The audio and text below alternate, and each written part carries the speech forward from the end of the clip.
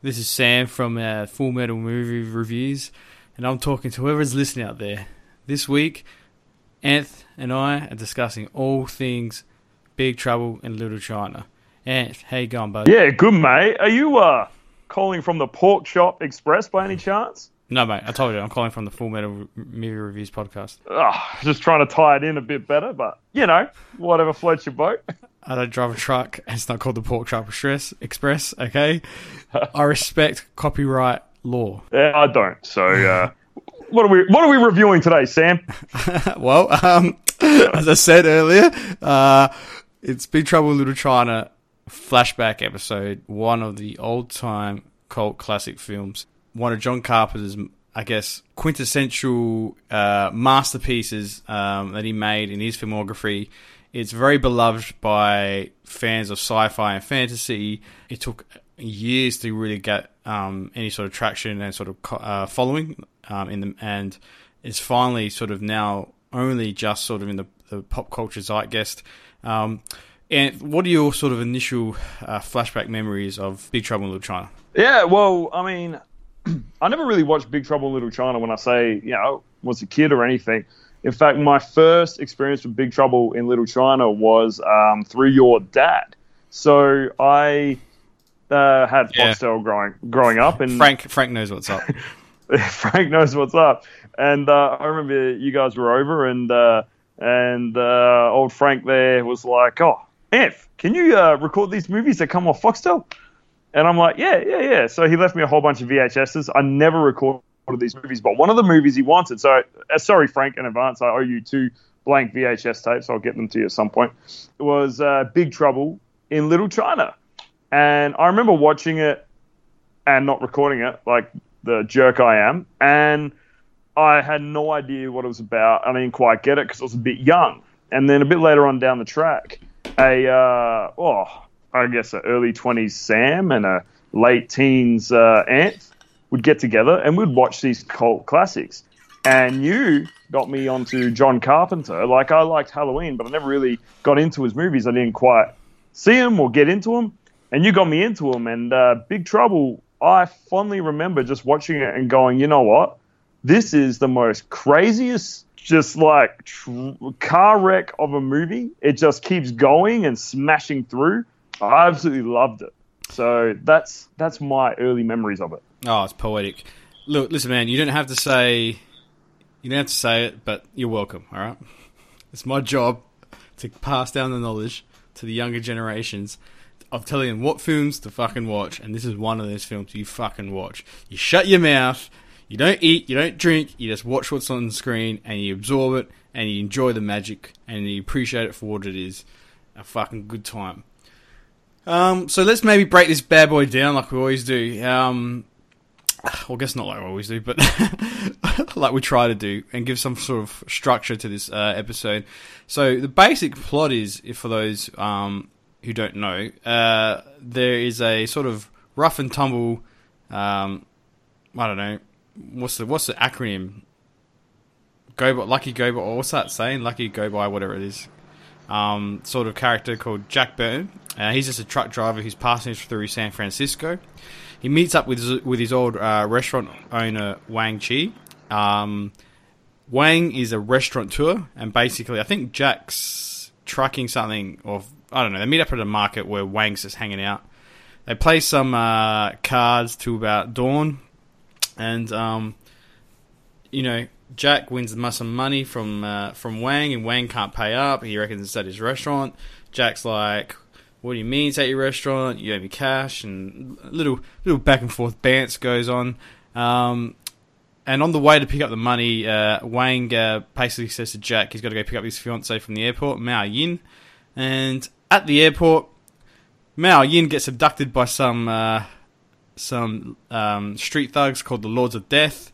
And they take him to Chinatown. They follow him to Chinatown. And when they get to Chinatown, all hell breaks loose between 2 rival gangs. We've got sorcery. We've got thousands of years of Chinese black magic. And all this hijinks ensues.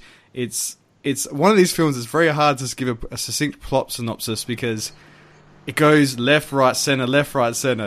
But basically, in Chinatown, shit goes down. I just want to say I'm just on IMDb and it's got the plot keywords here, and this sums it up. So if you're having any trouble summarizing this film for a friend, just say these plot keywords: truck driver, Chinese, green eyes, sorcerer, Chinatown. That sums up this movie in a nutshell. Yeah, Chinatown. Basically, the black magic component of this film is there's this evil sort of sorcerer who's wilting away. His name's David Lopan, and basically he needs to marry a Chinese girl with green eyes, in order to get rejuvenated and get back into his prime form. And basically Jack in Chinatown teams up with is it the Chang Sing? They're the good guys, aren't they? Chang Sing or the Wing Kong? I can't remember. I always get these two guys confused. Yeah. Forget the names of them, man. All I know is there was good guys and bad guys. Chang Sing. I think it's the Chang Sing. The Chang Sing are the good guys of Chinatown, and Jack teams up with them with Wang and a guy called Egg. And Egg is the tourist. He drives a tourist bus for tourists. And he is a good sorcerer, and they're out to squash the prophecy, defeat Lopan for once and for all. And part of that sort of escapade, Gracie Law, a reporter who has very loose, very weak threads, and she's kind of she's played as a sort of stupid damsel in distress, but her involvement in this film is basically because she's reporting, I think, sex trafficking in Chinatown. And Lopan notices that Gracie Law has green eyes, and he decides he's going to marry Gracie Law, kill her, and then have Mei Lin as his, his main bitch, or his main squeeze. So, Wang wants to defeat Lopan to get his wife, Mei Lin. Jack Burton wants to defeat Lopan to get his love interest, Gracie Law. And Egg wants to defeat Lopan because he's a bad sorcerer. Does that make sense? I don't think it does. Yeah, you know what? That makes perfect sense. But I've just got a question. I thought Gracie Law was a lawyer, and Margot was the reporter, and Margot was brought in by Gracie Law for her big story. It could be right. One of them's a lawyer doing about trafficking of people. No, one's a reporter. I thought she was a reporter. One's a reporter, one's a lawyer. Yeah, I think Gracie Law is a lawyer. I think. Listeners out there, you got one task and one task only, and that's to watch Big Trouble in Little China. Get back to us which one it is. All right? And if you haven't seen Big Trouble in Little China, you should be ashamed of yourselves and just watch it anyway, and then get back to us which one it is. All right? I can't remember. I've seen this movie 1,000 times, but I can't remember. Oh, well, whatever. So, what's your favourite part or favourite favourite quote, or what do you really like about this film? Well, I'm glad you asked, Sam. I really am, because I saw this film back to back for you. I watched it on Sunday in my Fu Manchu singlet. And that was just a big coincidence. That's when we decided to do it, and I was wearing that at the time. And then I watched it with the audio commentary yesterday. So, I've had a Big Trouble in Little China kind of couple of days. And my favourite part, is when Jack... They are Jack and Wang. What the fuck is so funny? They're just... No, it's just the way it comes about. You got Jack, who has no idea what the fuck is going on, right? And you got Wang, who's in the truck with him, explaining everything. And they come across, they're driving that big-ass truck around in the tiny streets of Chinatown, right? And then they come across the funeral, right, with the good guys.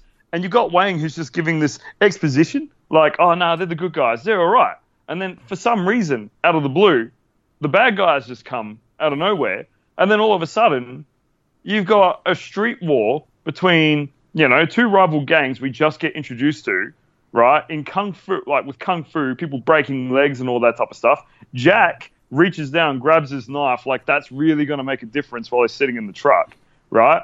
I think that just sets the tone for the movie. And then to top it all off, 4 sorcerers come out of nowhere and just start killing everybody, and Jack drives a truck through one of the sorcerers. Now that there is probably one of the best introductions to a movie, like a movie action scene it goes ever. left of field pretty fucking quick. So you're thinking you're watching a conventional sort of maybe gangster film where Jack's got to save the girl from these Lords of Death street gang, but then you see these fucking flying sort of kung fu masters.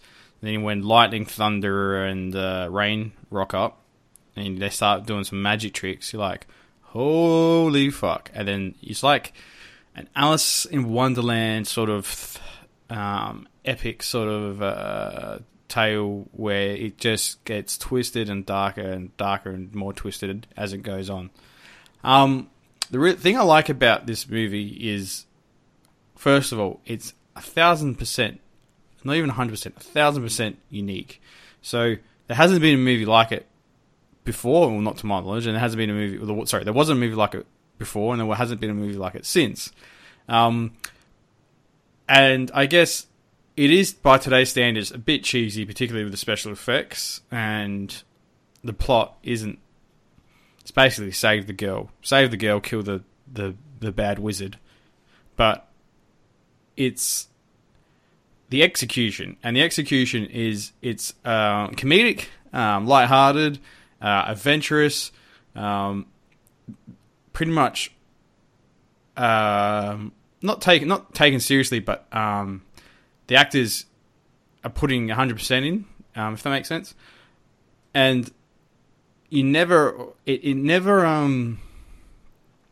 like movies today spend so much time with exposition and world building and trying to explain the context in which the parameters of which the world is set. This doesn't give you any of that. This is just, yeah, it's happening, deal with it. And the best explanation you get is like basically Jack's like, what the fuck are you talking about, Egg? We're not in China. We're in San Francisco. This is Chinatown. It's a block within San Francisco. And Egg's just like, China is here. And you're like, oh, okay, China is here. And then that's it. And you just got to suspend your disbelief, and you just sit there and you enjoy it for what it is. And that's what I miss about films today. It's not so much films that like that aren't that films like, I'm not one of those guys where, you know, I shit on everything, but I do miss the fact that films written back in the day kind of expected the viewer to put the pieces together by themselves and not have everything sort of explained or laid out to them. And as a kid watching this film, your imagination just runs wild. Like, because you start thinking of things of, oh, maybe Le Pen's done this in the past, or maybe Jack's has done this, and what's Egg up to, and where's Egg come from? And you kind of fill in the blanks yourself, and you have more fun with it. And I guess that nostalgia grows from that, as opposed to, like, for instance, I'd say a good example would be, The Last Jedi, for instance, the Star Wars film. In that film, they show Kylo Ren killing Snoke, and they literally show the lightsaber getting turned on, and then him getting sliced. Whereas, I guess, and basically they do that to show you that Kylo Ren is turning on his master, and they're trying to be very literal in that explanation. Whereas films back in the day, like the 70s and 80s, would kind of just do things without that context, and they probably wouldn't have cut it or edited it so much where you get spoon-fed step by step what's happening. Because like there is instances where Jack and Wang go to Lo Pan's is it lair or hideout, and which happens to be like a subterranean sort of warehouse where it's like a massive sort of warehouse where it's just like sub-level on sub-level on sub-level. And there's just one room and it's just full of all these caged girls. And you're like, the fuck are there caged girls there? And it's like, oh yeah, these guys they're bad dudes. They're fucking Chang Xing and the Lords of Death. No, not the Chang Xing, the Wing Kong and the Lords of Death. So they obviously, they are trading in the sex trade. He goes to a brothel owned by the Wing Kang. So it's just like things that aren't explained to yourself. Like, and you just got to put it together yourself. So that's what I really like about the film. That's the other thing with this movie, though, is that the exposition that's given to you is given to you at such a rapid, fast pace. See, they just go through, and if you are not listening, it doesn't really matter, but you're going to miss out whatever they're talking about. And I'll give you a perfect example of just how fast it is. I've seen this movie God knows how many times, right? And I had to rewind the other day, and not rewind, go back, play, because I totally missed this line before. When Gracie, they're planning to go rescue the girl and everything, and Gracie says, "I'd go with you, but," and Jack says, "I know, there's a problem with your face." And it's just so fast paced. It just comes out of nowhere. It comes out of left field. You just miss it. So every time I rewatch this movie, because it's so go, go, go, I always pick up something new. And I think that's the other reason why it's such a cult hit to this day and rewatch, is because you can watch it, know what's going to happen, but you can see it with a fresh face, because, you might catch something that you might have missed before. But it doesn't bother to go back and explain anything to you. It's just like, all right, you're in with the ride, you miss out, doesn't matter, you catch up later. Yeah, man. It's fucking epic. It's fucking glorious. One of my favorite parts of the film is when they're in the elevator and they're going to fight Lopan, the final confrontation, and Egg is like making some concoction, some potion, some like super cocktail, and Jack. This is why it's so good, because it's so like, it's not taking itself seriously. Jack just goes to him, "What's that, Egg? Secret potion?" Egg goes, "Yeah." "What do we do? Drink it?" "Yeah." "All right." He drinks it, and when they're in the elevator, he's just like, "You know what? I feel really positive. I feel really good." And it's just like, I feel invincible. Yeah. It's just like these guys. It's just, that's what it is. It's if you got that today, it would be like, "Oh, this is the potion of blah blah blah blah blah," and it consists of 3 sucking things and these things blah blah blah. It would have been just like, "Nah, it's a secret potion. What does it do? Makes you feel, it makes you feel positive. All right, cool. What do I do? Drink it? Yeah. All right, cool." Like, that's as much thought, and people can say, "Oh, that's just dumb and lazy writing," but it isn't. It's self-aware. It's before self-aware was in vogue. It was, it's not wasting time on trash that nobody gives a fuck about, besides stupid Reddit nerds who sit there and obsess over fucking things like this. So, or things like that, sorry, not things like this. But yeah, so that's what I think. That's what I really like about this film. Who's your favourite character? Oh man, you can't go past Jack Burton. I mean, the dude's such a lovable asshole.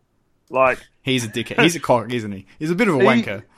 He is such a wanker, but because he is, he's on the front cover, you think he's going to be the action hero, but because he's such a dick and he does nothing the entire movie, like nothing, he's absolutely useless. I think he's relatable. Yeah. I reckon if I was in an action situation, that would probably be me. And you know what? Like, it's so refreshing to see the white man just get beat down all the time, and the Asian sidekick kicks some ass. Well, that's what he fails upwards. Like, he's got so much bravado, and he's like, "Oh yeah, it's all in the reflexes. I never drive faster than I can see. It's all in the reflexes." And it's like, bloke, you don't win a single fight. The only thing you do is kill Lopan with a knife to the head. And that's literally, everyone thinks you're going to fuck up. And when you pull that off, everyone's so surprised. You actually get a kiss from Gracie because she can't believe you didn't fuck up. I love how, though, like, it's like this big anticipation for him to do something. Like, the camera is center framed on him.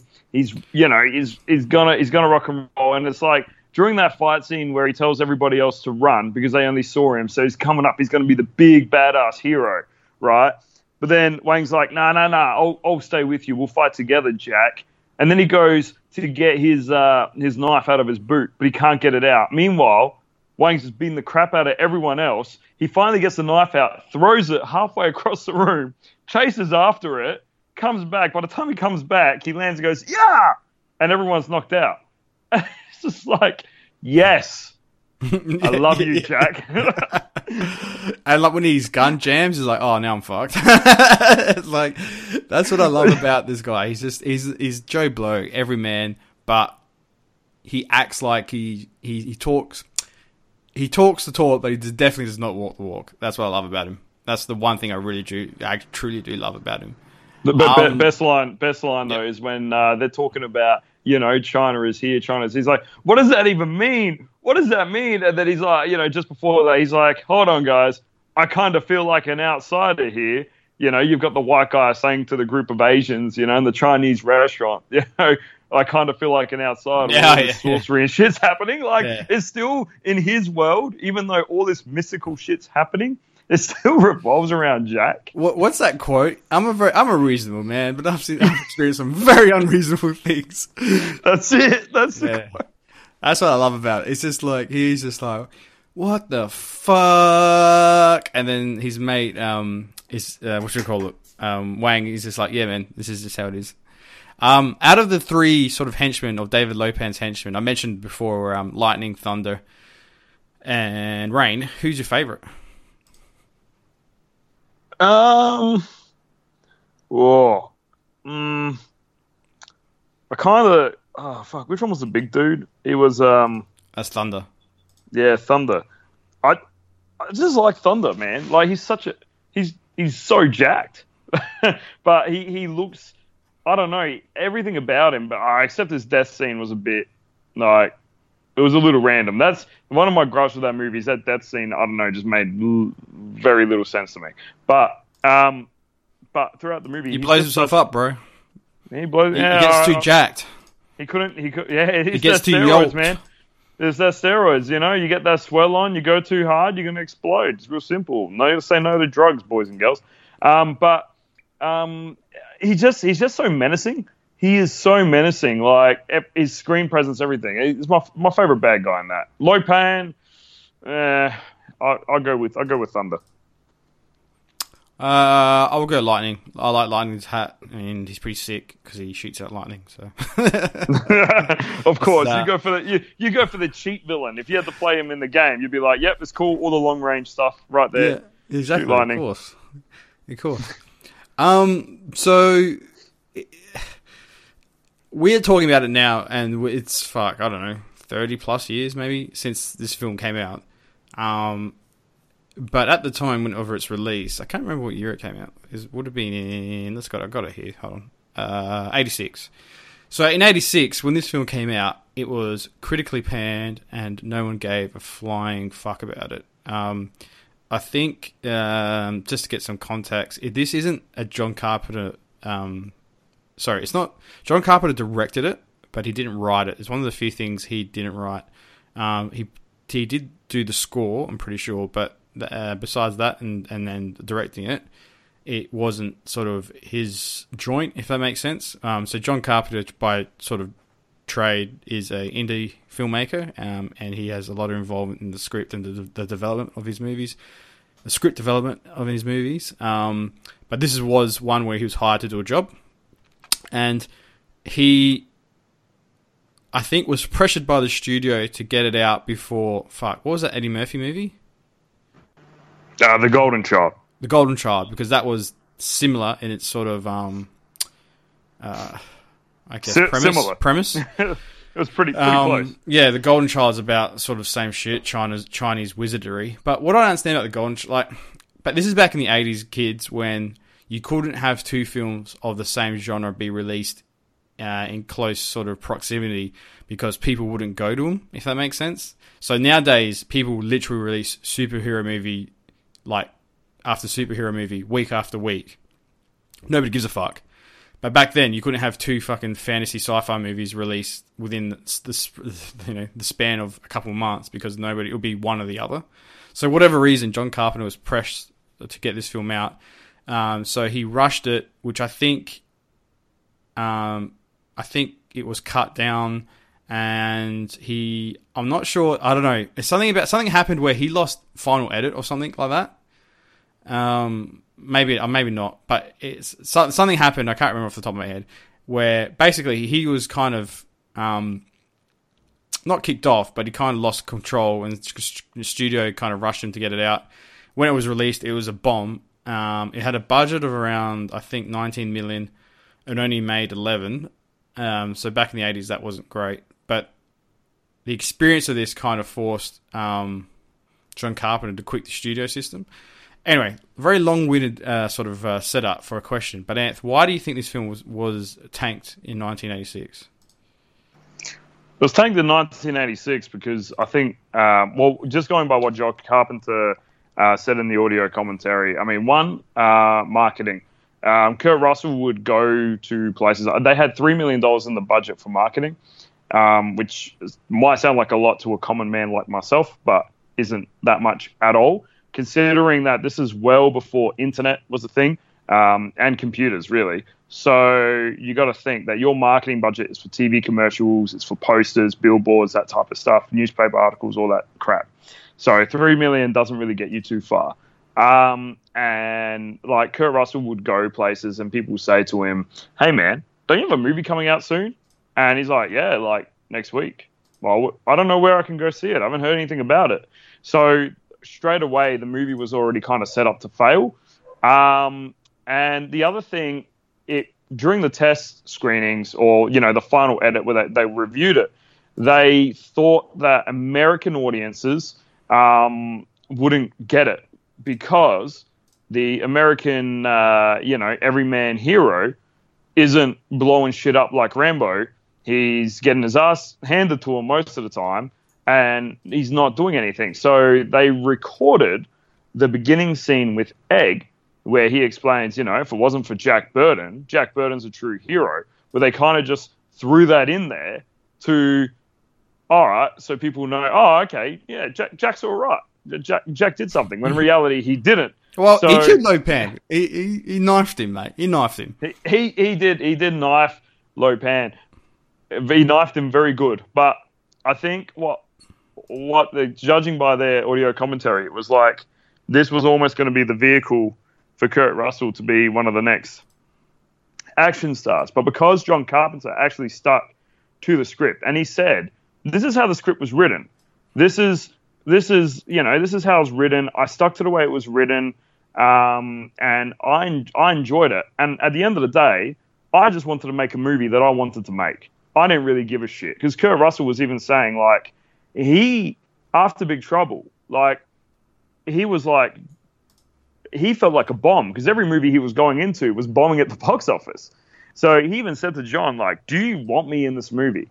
Because I think I just tank box offices. And John's like, I don't give a shit. I just want to make the movie I want to make. He got him from, I think they did a TV movie, Elvis, together, and they hit it off. Oh, but yeah, that's where the first relationship hit. But then he was also in The Thing and Escape from New York as well. Yeah, but those, again, The Thing box office didn't really do too well. And Escape from New York, I don't think did too well either. We've got to look into that in a future episode. Well, it did better than The Thing. Made money. Made money, but it's not like Rambo money. Do you know what I mean? Well, I can tell you right now if you want. Sure, bring it up, but I'll finish my statement. The thing on a production budget of 15 million made 19.6, so probably broke even. Escape from New York on a production budget of 6 million made a box office of 25. So the Escape from New York was more successful than The Thing. Oh, beautiful. Well, there you go. But Kurt Russell himself, he felt like a bit of a dud because the other movies he was in didn't do too well. But what I think at the end of the day is that John Carpenter set out to make a movie he wanted to make, and he did that. And the studio involvement, put him off the system and everything, but he didn't really let that get in the way. I think that the studio just worked against him, and that's why the movie didn't do too well. Yeah, because pretty much the execs didn't get it, and they didn't like what they saw because they didn't get it, and then they assumed that other people didn't get it. Because you got to remember, in 1986, people were fucking stupid, and they don't get the subtlety and the self-awareness of which this film has. and the fact that the self-deprecation of the hero, which is kind of mainstream now. So it was ahead of its time. If this film came out now, people would love it. I mean, it would be a CGI fest maybe, but they would actually like really understand the context more than they would in 1986. In 86, your hero had to be white and had to be pretty much the Terminator, never lose. So, yeah, that's nail on the head. One of the things, I guess, that kind of John Carpenter is known for. He's known for developing the cult following. Basically, his films, as you hit on it, not all of them have been successful at the box office, but later on have really, with the benefit of home video, DVD, and streaming, have really sort of gathered pace and momentum in cult following. And he's not, I don't know if a pioneer is the right word, but basically his films are synonymous with that sort of genre. So you mentioned Escape from New York, and The Thing. Big Trouble in China is kind of that ilk, where it wasn't a big success, but years later everyone loves it. Why do you think? I guess my question is, why do you think it became such a massive hit cult wise? Well, I think John Carpenter and Kurt Russell started developing a bit of that name for themselves, which helped it. But also, I think this movie, without being around in that era, I can't give you a definitive answer, but I think that people just started discovering it, in home media, and it's a fun, dumb movie, and that there just brought on those rental sales, and I think that appeals to a wider audience. It's a movie that you can just sit down and enjoy, without thinking. And John Carpenter is really good at that, making those movies where you can just sit down, put it in, and it just flies by, and you can just, relax and enjoy. So I don't think that answered your question, but that's my opinion on it. Yeah, fair enough. I mean, I don't disagree with that.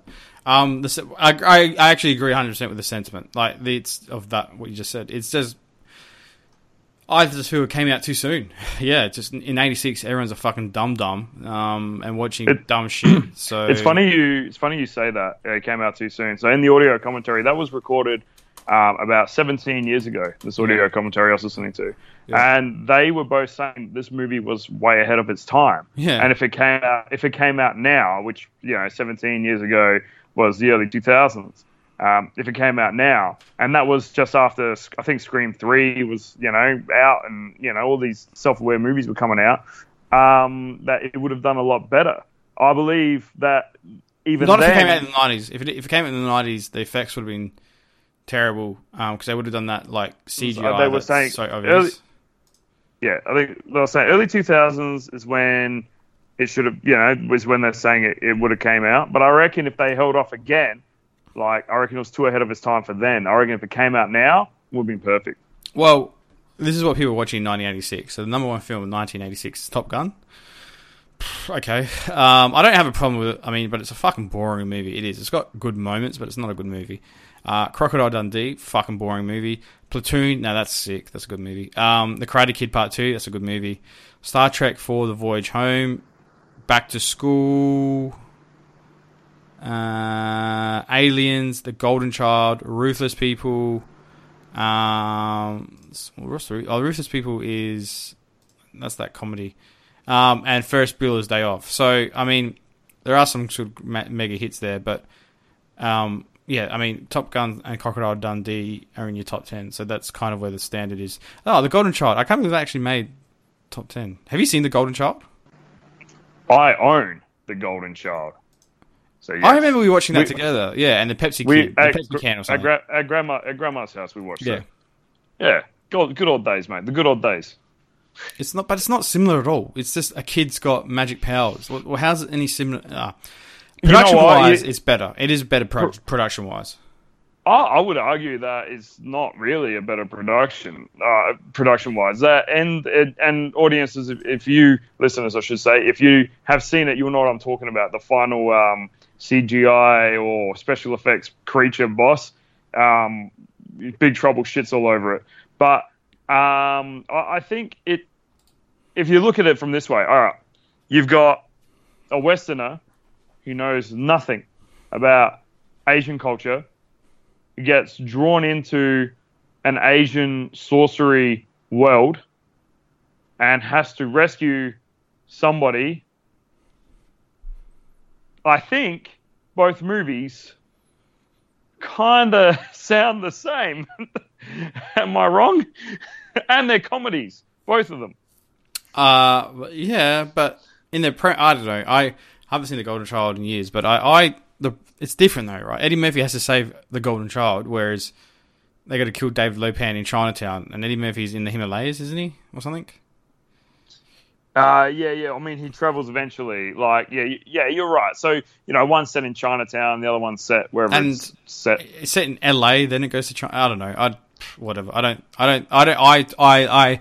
felt if I was 30 in 86, if I was 30 years of age, I would be able to have enough sense to distinguish the difference between the plot of Golden Child and Big Trouble in Little China. It's funny. Fun fact that the actor who played Egg, he is in both films. So Victor Wong is in The Golden Child and he's in Big Trouble in Little China, and he's pretty much playing the exact same character.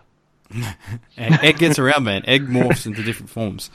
One of the things about, I guess it's why this has come back into vogue, is because they've announced a remake of Big Trouble in Little China with The Rock.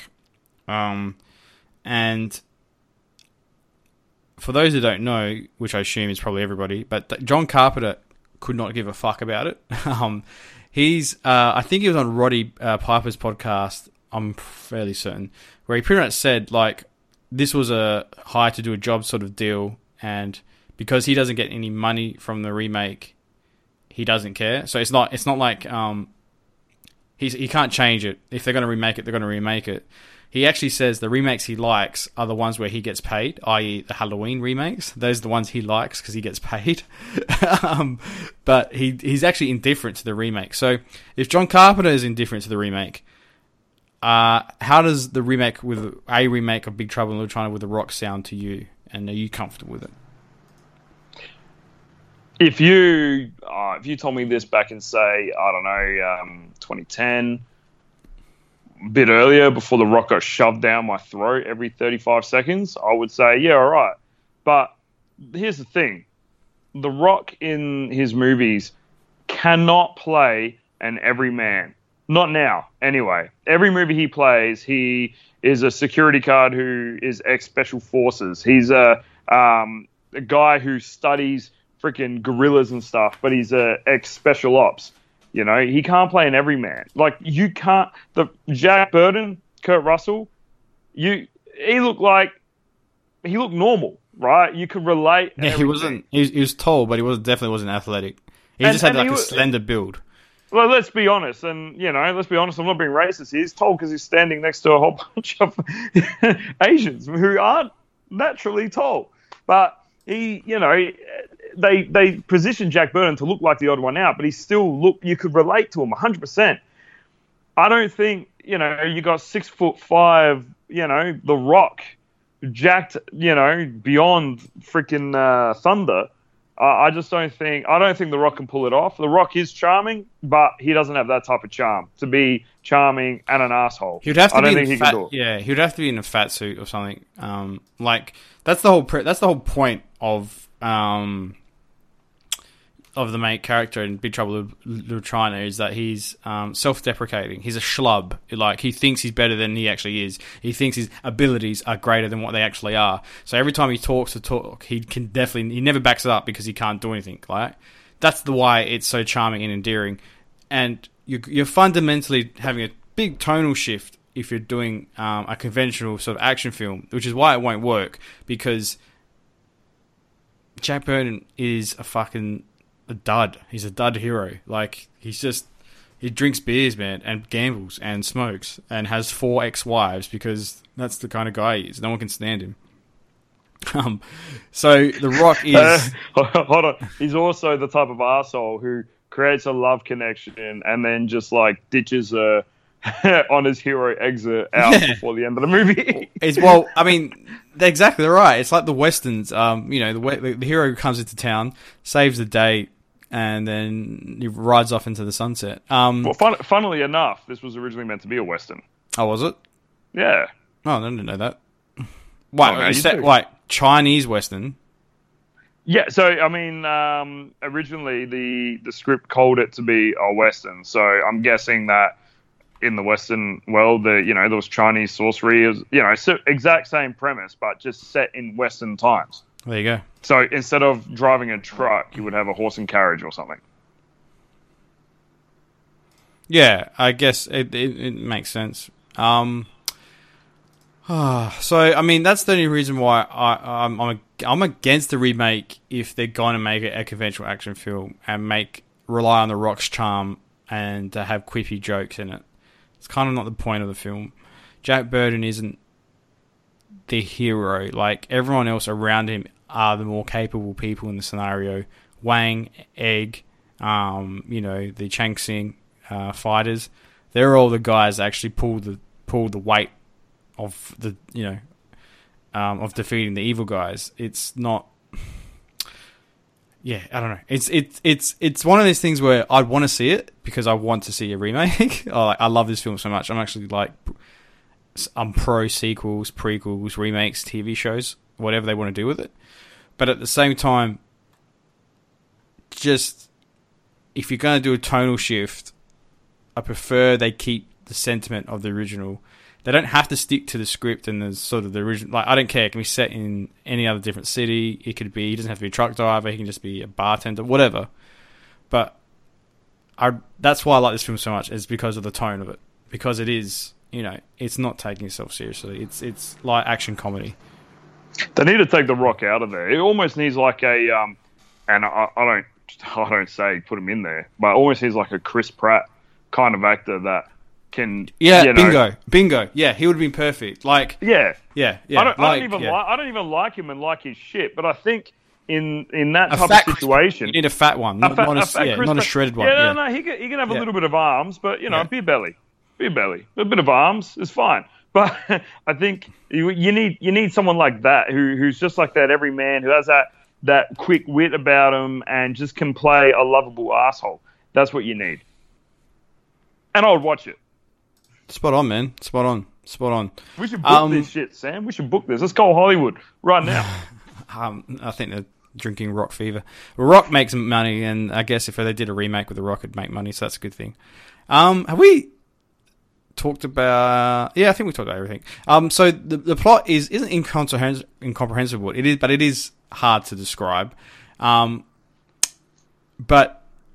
one of the things I like about it is that it's also fairly succinct once you get a grasp of what's going on. It's pretty much, they got to rescue the girls. That means they got to go back to the evil guy's lair and defeat the evil guy. So it's not overly over the top, but it's... The world building in it is fantastic. Like, the cinematography of San Francisco, particularly in the markets and when he's driving around, is really cool and it looks really sort of street and grunge. And they did a really good job there, because I've actually been to Chinatown and San Fran, and it's spot on. It's really cool. It's the aesthetic or the I don't know. I'm not articulate. I can't. It's just the look of it looks really cool. And Lopan's evil lair with all the neon lights and stuff looks really spot on. I mean, it's not cheesy, or it just looks cool and engaging. What did you think of the set design and sort of the cinematography of it? I loved it, man. I loved it. Like, I've said this before. If I could roll into Chinatown right now and, go into this go down a sewer grate and go into an underground world like that, man, I'd be loving life. Sorcery, all that type of shit, be great. But I really love how they go into like a front entrance and then they have to go up or down this elevator, but it doesn't matter which way they go. They could end up, underground or whatever. And it like fills up with salt water, like ocean water. There's little dungeons, traps. that type of stuff. It's real imaginative, and it's just, to me, fantastic. No issue with this movie at all. Love the cinematography, love all that. Yeah, fantastic. Out of the park. 10 out of 10. Alrighty. Well, I guess to kind of wrap this bad boy up, we've talked about a couple of John Carpenter films. I think we did The Thing, and have we done Escape from New York? I don't even know. I can't remember. No, we haven't. We did touch upon Halloween.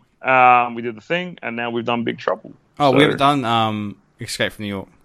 No well, shit. we haven't. In a previous podcast, you might have done it with someone else, but not with the phony, mate. Just have a look now. Jesus Christ, I can't remember. We've done almost 50 of these things. Who would have thought? Just get better with every episode.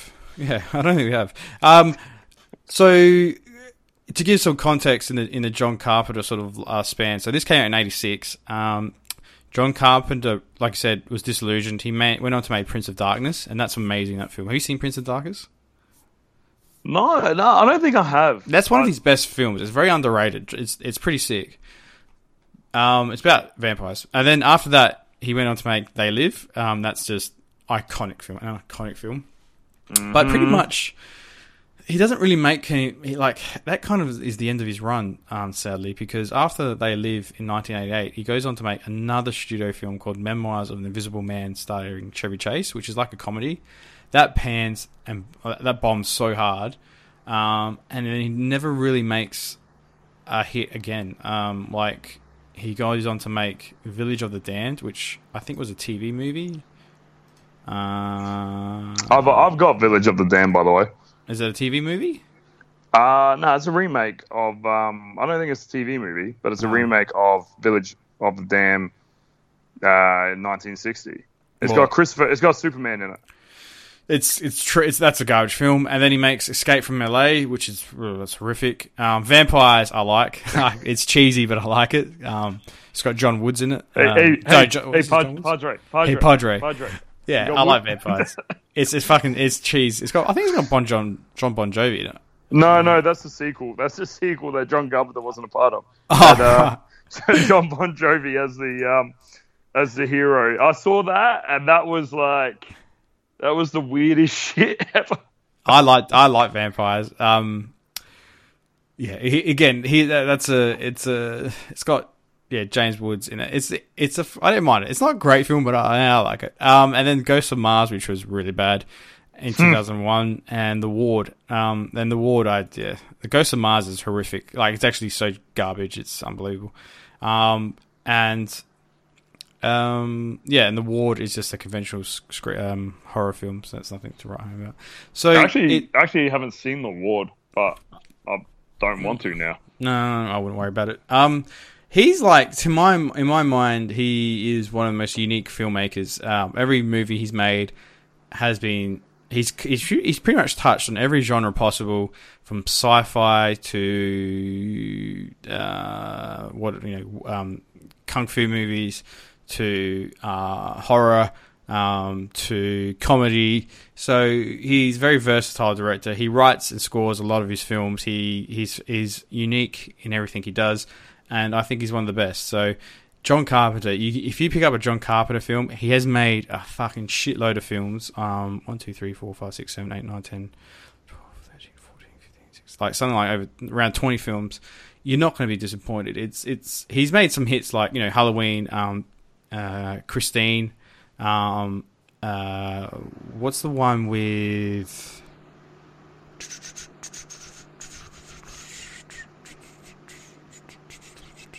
It's got that guy Jeff Bridges. Is it Starman? I think it's Starman. So he's made heaps of films.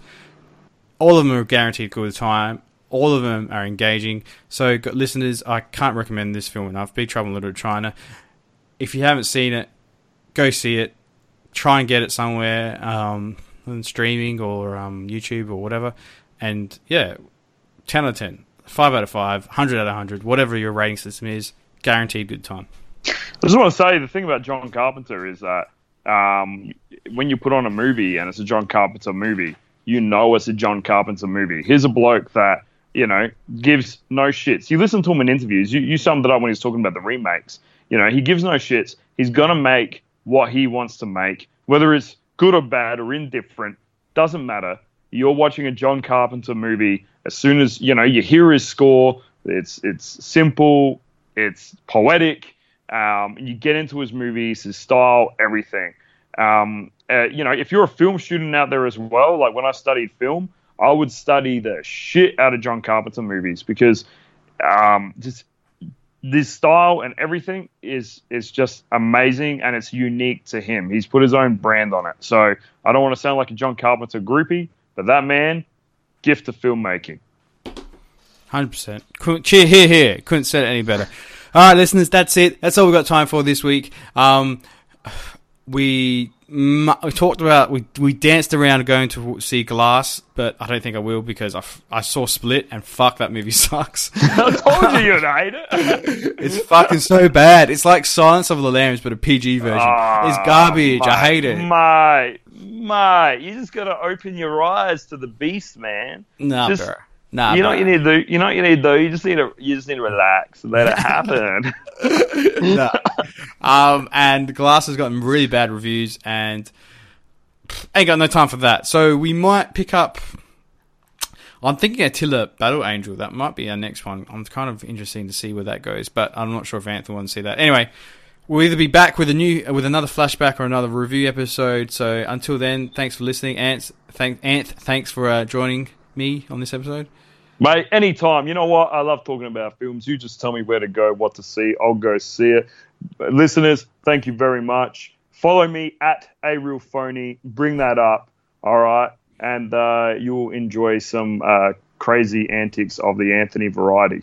Cool. And as always, you can find us at FMMR pod on Twitter. What was that?